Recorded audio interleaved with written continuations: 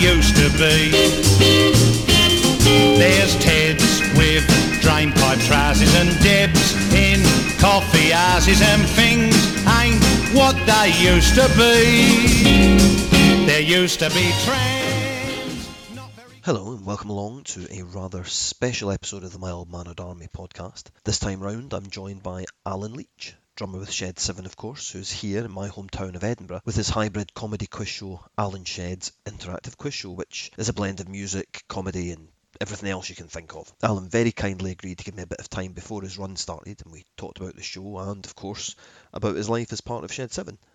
You can catch Alan's show at the Mash House in Edinburgh, which is located on Guthrie Street, every day from 2:25 to 3:25, excluding the 12th of August, and you can bag tickets by calling the box office on 0330 220 1212 or by visiting edfringe.com or justthetonic.com to get them online. So, without any further ado, Would you get blood if you had any? Or would you say I'm good around and far too many? Fish in the sea, won't you please say that again? Shame on you, there's something in my head and it's going back to me.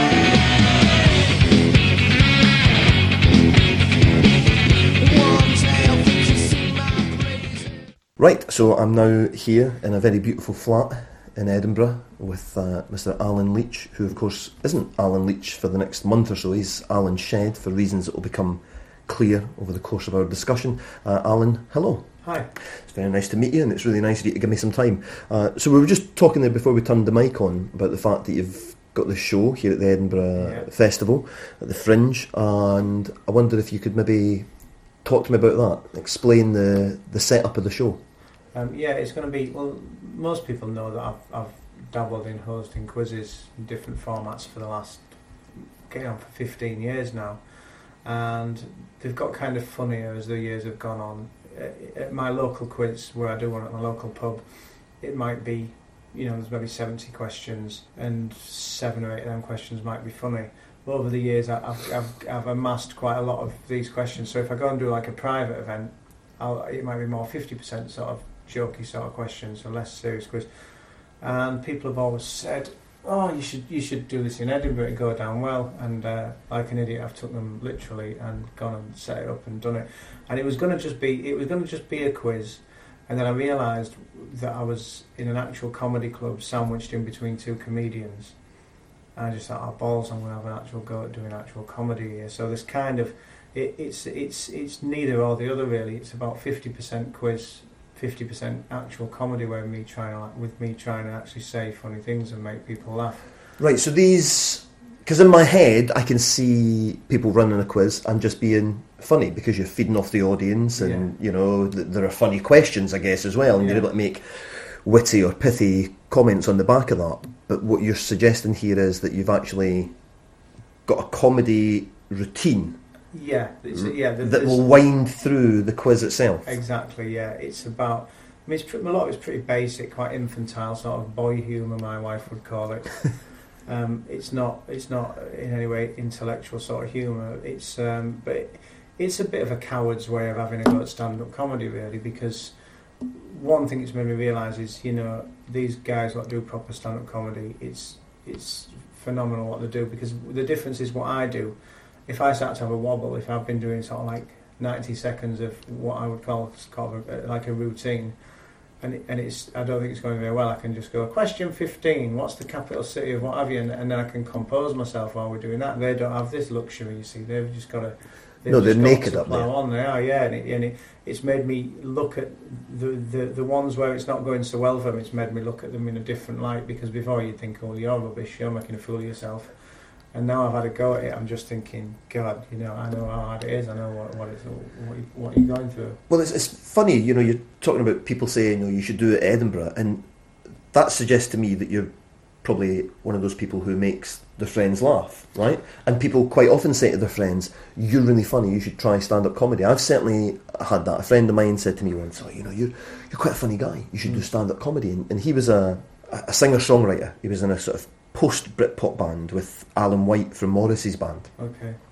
And then he had a sort of solo album, and he said to me, I'd really like you to come down and do some stand-up comedy before I do my set for this sort of album launch. And I was very reluctant. I thought, well, nah, being funny with your mates is a different thing, right? Very much so. But he pressured me. Eventually had the posters printed up, and he put on the posters that he was going to be joined by Scotland's #1 stand-up comedian.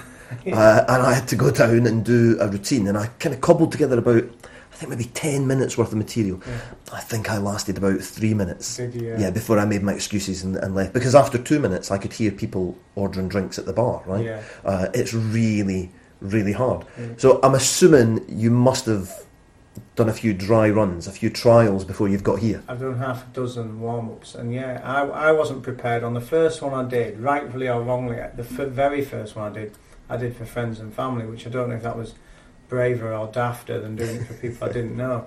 And I just wasn't, even though I would say that probably I got 60% of the laughs I expected to get, I wasn't prepared for when I've been, you see, I laugh at things myself over and over, so I've probably been practising at home, laughing at my own jokes, and I've got so used to a laugh there, even though it's my own laugh, that when I said the joke, and people, I didn't know what to do. My brain just scrambled, and it was like someone had ran up and kicked me in the balls really hard. I didn't know what to do, but I've done 5 since then, and so long as you're prepared for that, every time you expect a laugh, you're prepared for it might not happen.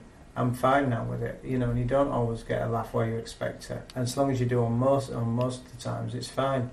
But yeah, it's a lot harder than I thought it would be, and it's been a lot more of a challenge. It's been really all-consuming.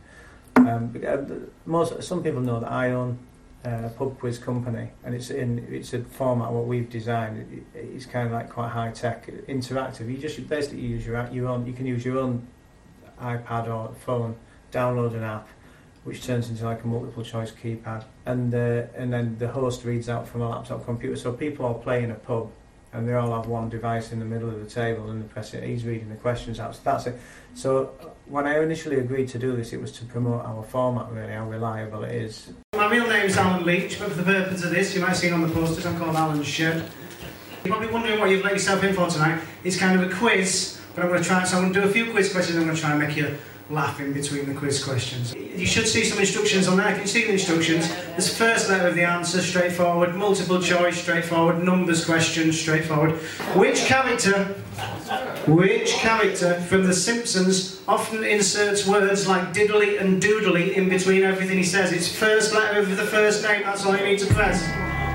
First letter. And you're going to have to factor in, I guess, that there's going to be people who English isn't their first language at the Edinburgh Festival, and you're going to have to factor in that there's going to be a lot of quite judgmental audiences, right? I mean, there'll be a lot of people who are maybe comedy connoisseurs. There is I factored in the comedy connoisseurs. I haven't factored in, I don't think, enough where English isn't going to be your first language, but I think they'd be the same with any English stand-up comedian, really. So I have got to be careful with the quiz content, because it's music and comedy themed mainly. I mean, there's daft questions in there, like because it's you only have 10 seconds to answer each question. So I ask a question, then there's a 10-second countdown, and you put your answer in. And a lot of it's either multiple choice, where I'll read out options, or a lot of it's first letter of the answer. So you've got the full alphabet on your screen, and I'll say, what's the capital city of France? They won't be as boring as that, the questions, but if I did, then you'd press P on the keypad. So there's a lot of daft questions, like, but you can really have fun with it being the first letter of the answer, and them only having 10 seconds. You can say, one I'll probably do is, what's the last word in this sentence?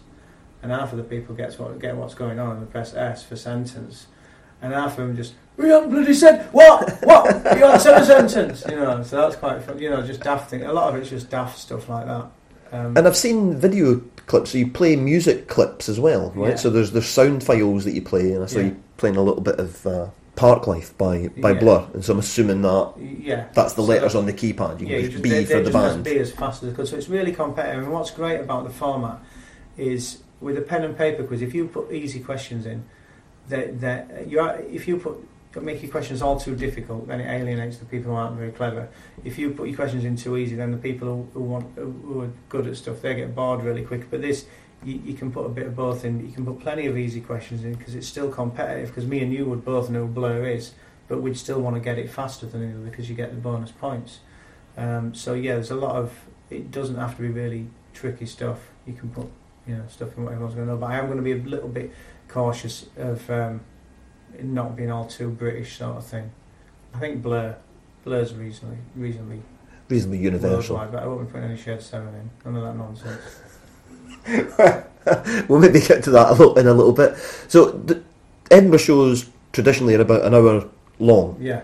So what's the makeup if we come along to your show? Is it 50-50 comedy quizzing? Is it? Well, it's routine. There's probably more like it's probably only 10 minutes of actual sort of comedy routine and 50 minutes of quiz, but 50% of them quiz questions we should get a laugh or at least a bit of a giggle just because the stupid questions, funny, and some of it I'll do like what's the first letter of the answer and I'll start playing a song. It'll be a song everyone knows, but it's who can scramble the mind quick enough to get to what they think the first letter of the answer is going to be.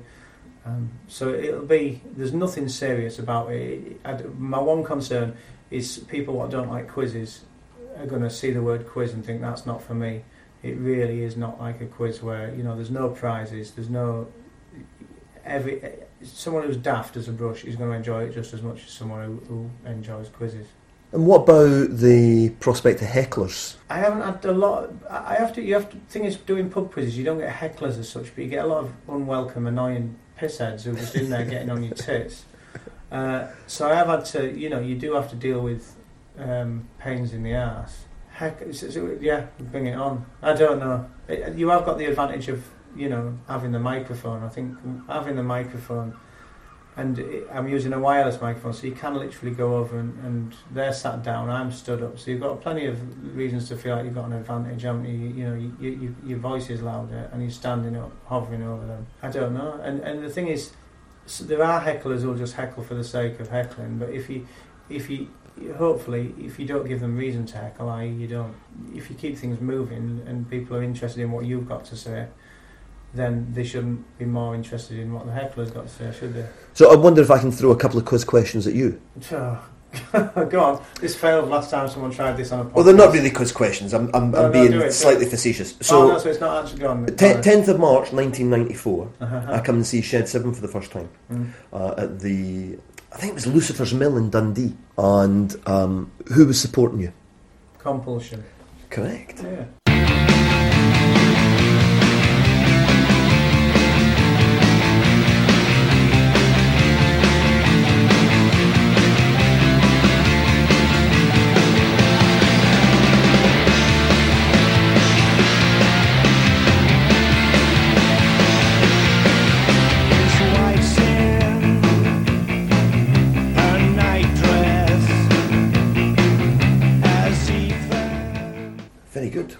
Compulsion. I quite liked Compulsion. Yeah, I can't actually. I couldn't answer that. There was a guy called Garrett, the guitarist. I know he went into kind of production and things. I don't know how well he did it. He was like a red hair. He had like dyed red hair. That's right. I remember him. Yeah. And the singer had bleached blonde hair. Because it's funny to think about 1994. Britpop still wasn't really a thing, really, at that early part. It was still new wave and new wave. And yeah, they were heavier, weren't they? They were a bit punkier. A bit punkier. A bit like Smash and Blessed Ethel, it was that kind of indie, punkier side of things, yeah. I got an autograph from the lead singer of Shed 7 that night, a guy called Rick Witter. I don't know if you know him. He seems like a nice enough guy. Yeah. I mean, nice enough, yeah.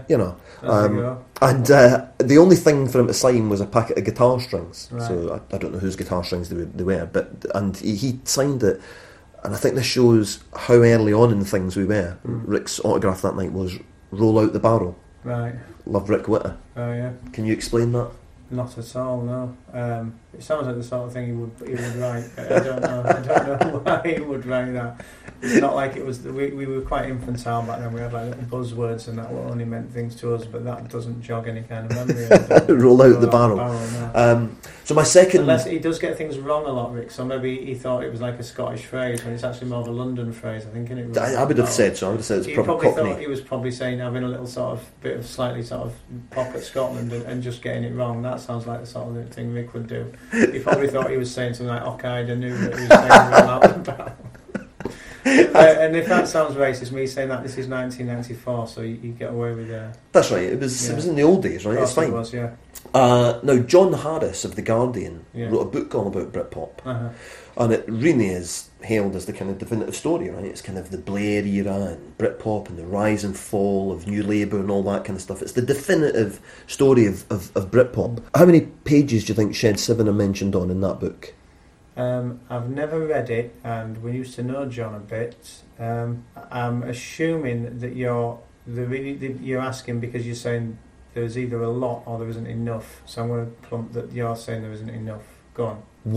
One page. No, I'll tell you the only reason why I say that. It's a kind of three-part question, right? So the Shed 7 I mentioned right at the beginning of the book, and a kind of list of bands that are kind of predating the term Britpop. So I think you're in there with like Elastica and I don't know, there's 2 or 3 other bands. And so the reason I'm asking is I'd started writing a slightly longer piece on the band, and so I went to the index and looked up Shed 7 once, and I thought, that can't be right. I mean, Shed 7, at the risk of blowing smoke up your arse, remain a huge live draw, dozens and dozens of singles, 3 albums that could comfortably fit in the time frame of that label of Britpop, Top of the Pops, going live, pick a television show, right? You know, like a big band, like a proper feature, you know, and still one of the bands that people really adore. Huge sellout gig at Castlefield Bowl just last summer that was, right? One mention. Second question then on this topic. I don't know what to say to that apart from I think there was a lot more. It feels like we're a slightly bigger fish now because a lot of the others have kind of slipped away or aren't playing at the moment. So we do feel like a bit more of a key figure in the whole Britpop, the 90s Britpop thing. At the time, it did feel like there was a lot going on. There was a lot of others, and there was also the thing that Britpop. I know there'll be Oasis will have been in there obviously massively, but the whole London thing, people associated Britpop with London a lot more. Well, there comes the second part of the question then. How many pages do you think menswear are mentioned on? There you go. I don't know. 13. Are there? Yeah. There are 13 separate page references for menswear. Now, you know, nothing particularly against menswear. Yeah, they only had one. Well, they had 2 albums, I think. Didn't they? 2 albums, yeah, but one during the time. Yeah. So my question is, the real question is that morally justifiable? I would say not. Yeah. I don't know. I mean, we hung out with John a bit. He did some early interviews with us, and he was always, you know, and he never said anything bad in it. He was always complimentary, and I liked the guy. So I don't think he's probably done it out of malice. I don't know why, you know. I have my own Maybe theories. think we were that relevant. Yeah, I thought it was curious, you know, when I was sort of researching for the piece, and I looked at that and I thought, you know, that is really interesting. My theory is, at the risk of sounding like some, you know, kind of raving lunatic on the far left of politics, which I'm categorically not, I wonder if there was a class issue in there as well. And I think you're hinting at it with the London thing, right? Yeah. It's all very London-centric. You know, that guy that writes The Guardian, Owen Jones, wrote a book called Chavs, all about the demonisation of the working class. Yeah. We're getting very highbrow all of a sudden, aren't we? And one of the things he talks about at the beginning of that book is the coverage that was given to the Madeleine McCann case, and the coverage that was given to little Shannon Matthews. Right, so little Shannon Matthews is the kid, remember, who her mum had abducted her and hid her under the bed and what have you. It was a very sad story. And Owen Jones's theory about that was, and he's not a guy I've got a huge amount of time for, Owen Jones. I think he's kind of lost his marbles a little bit over the last couple of years. But one of the things he suggests is that the reason that Madeleine McCann gets a disproportionate amount of coverage, I mean, they're both 2 pretty little girls, they both go missing. He reckons it was to do with the fact that all the people writing about Madeleine McCann were just like Madeleine McCann's family. Right. They were Oxbridge educated, they came from very nice middle class communities, you know, they couldn't understand how something like that could happen to families like them, whereas when they were talking about Shannon Matthews, they were dealing with communities where people went to the shops in their jammies and their slippers, right? And that's actually mentioned in one of the newspaper articles. I think it was either in the Times or the Guardian itself, you know, and it's almost like a bit kind of sneering and a bit like, ugh. Yeah. I wonder if there's a bit of that around the Britpop story, that so much is focused on people pretending to be Cockneys. Yeah. And something a little bit more authentic, like Shed 7 or Oasis, who got, you know, more than their fair share of coverage. But there was a little bit of, you know, yuck about them. There's also the music as well. At the time, we weren't even sure whether we should have been classed as Britpop, because before that we were classed as, we were lumped in with new wave and something else before that, which I can't even remember what it was. But then when Britpop came around, you were kind of happy no one really wanted to be labelled as Britpop. I don't think anyone really did. And sometimes we would be and sometimes we wouldn't be. It's only really since everyone's kind of said, yeah, you would, Shed 7 were definitely Britpop. Because it seemed to have a lot of it had a more kind of harking back to a previous sort of time sort of sound, like the 60s or something, like Menswear sort of had the mod thing going on, didn't it? Whereas we were a bit more, slightly more doing our own thing. I mean, we were more kind of just really obsessed with the Smiths and the Stone Roses. I think that's kind of where our sound came from more, less looking back to the 60s or anything.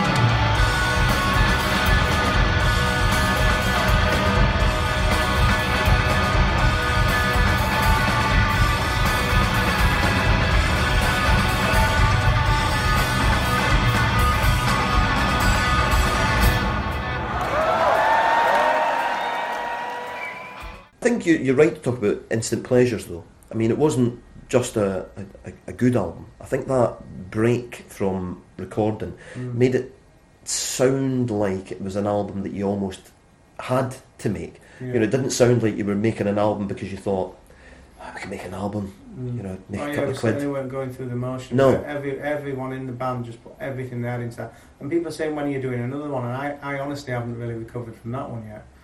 In terms of, I wouldn't want to. It's not so much the music came reasonably easy, and the recording process was just the best ever with that guy Youth producing. He was amazing. It's everything else that goes with it. The politics of the getting it in the shop, getting it. What you do, all the decision making, the album sleeve. We all have kind of different ideas about everything. What's the songs, and everyone gets involved. And I hadn't missed any of that. I'd missed being in the studio.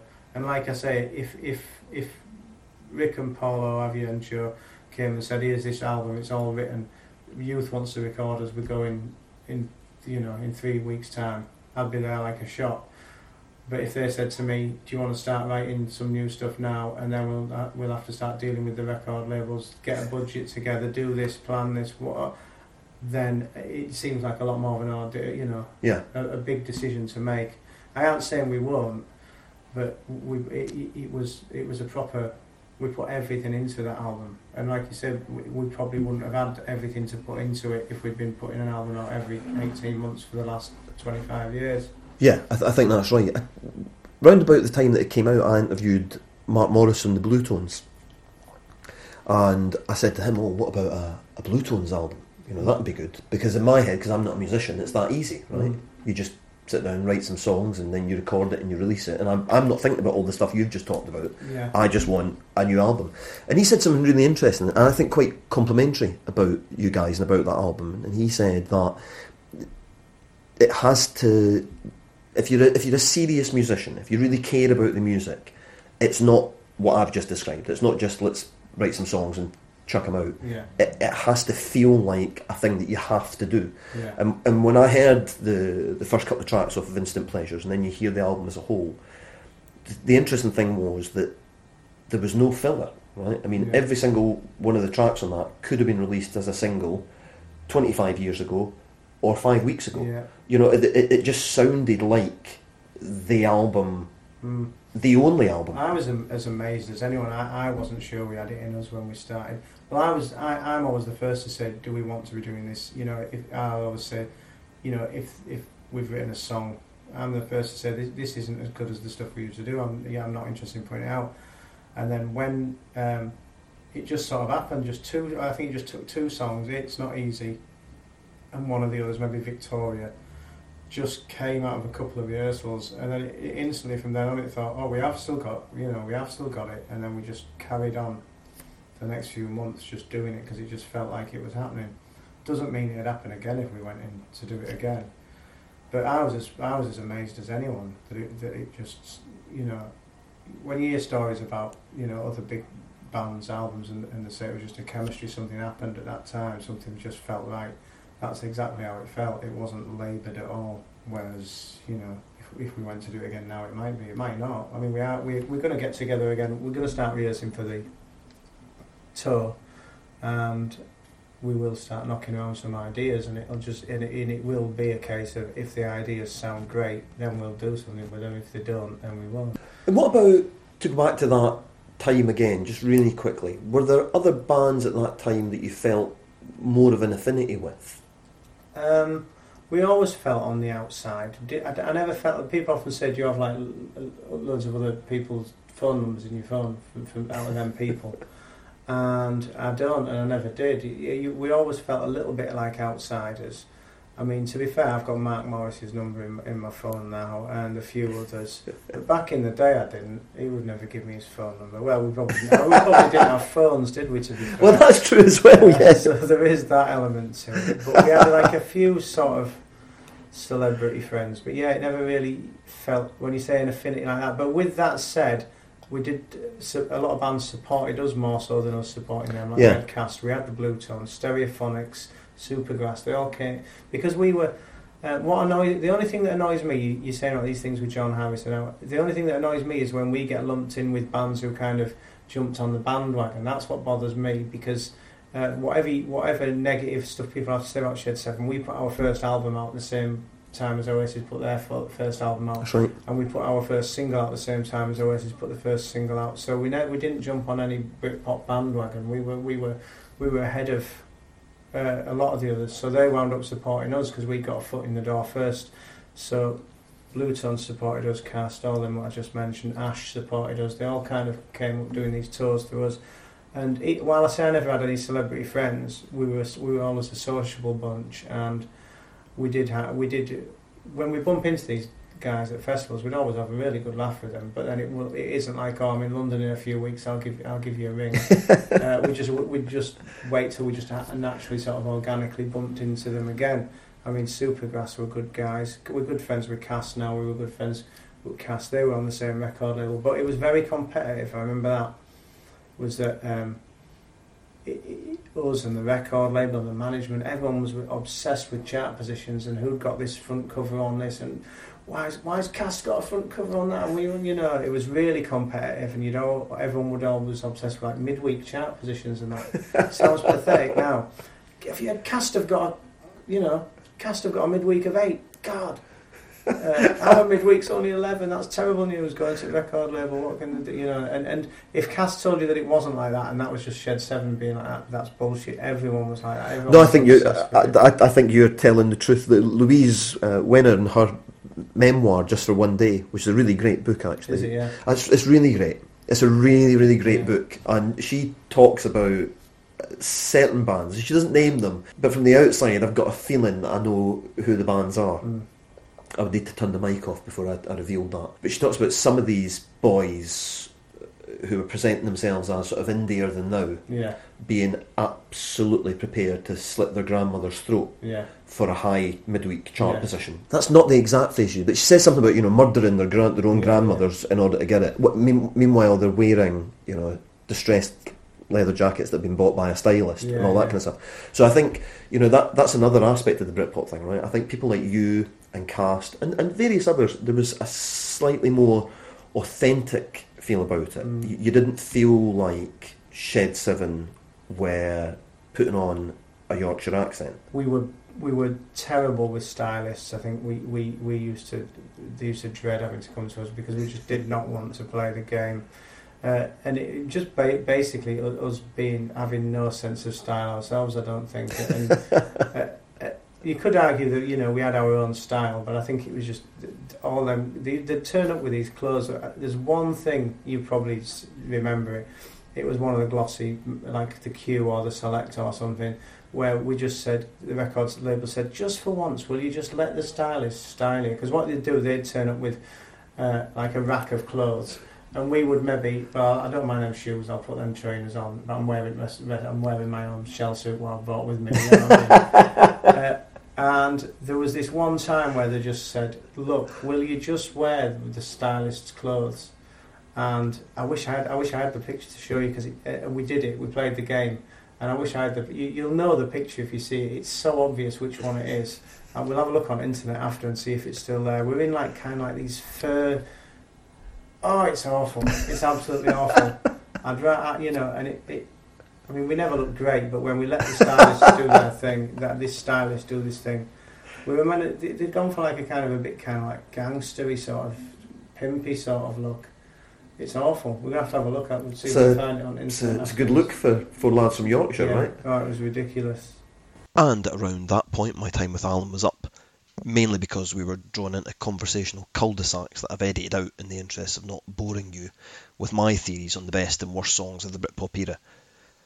Let's face it, you don't need to hear all of that again.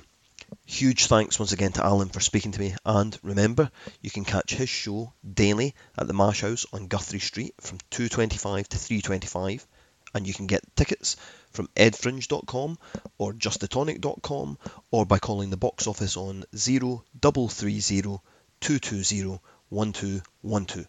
Thanks to you for listening too. Bye.